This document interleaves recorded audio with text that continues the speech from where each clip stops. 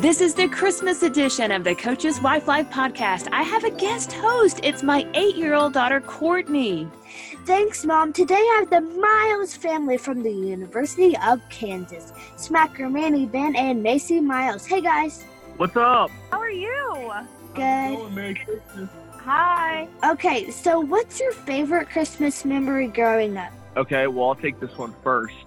Last Christmas, we went to the Star in Dallas where they have the Dallas Cowboy headquarters, and they had the lights on really late because it was Christmas Eve.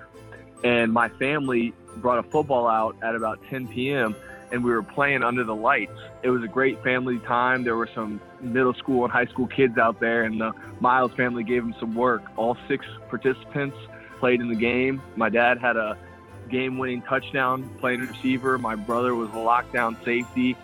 Smack was an offensive MVP.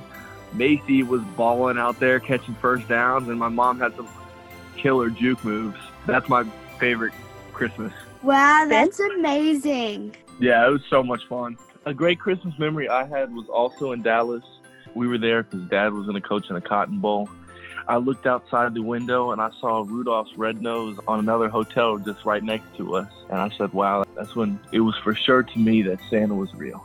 I remember that. That was awesome. I remember that we stayed up that night just talking about, is that him? Why hasn't he moved yet? When are the presents going to be under our tree? And then Mom came in and made us all go to bed because we weren't letting him do his thing. That's hilarious. My favorite Christmas memory was when Santa Claus surprised me with a tree in my room because I was really excited to have one and I wanted to be all decorated in my room. And he did it, and it was really exciting. Wow, that's sweet. My favorite Christmas memory is when we were at a bowl game, and as a staff, all the kids got to go see the Polar Express. It was one of our activities as part of the staff.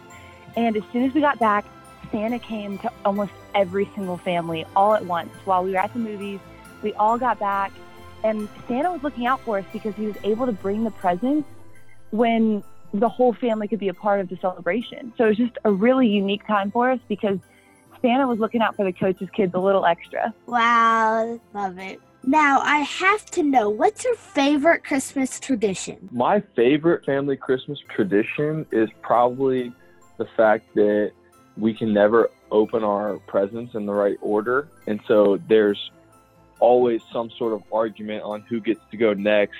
And really, it's just about the fun and getting everyone to see people open their gifts and seeing the joy on their face. But, you know, we always have Macy and Smack who want to open their first.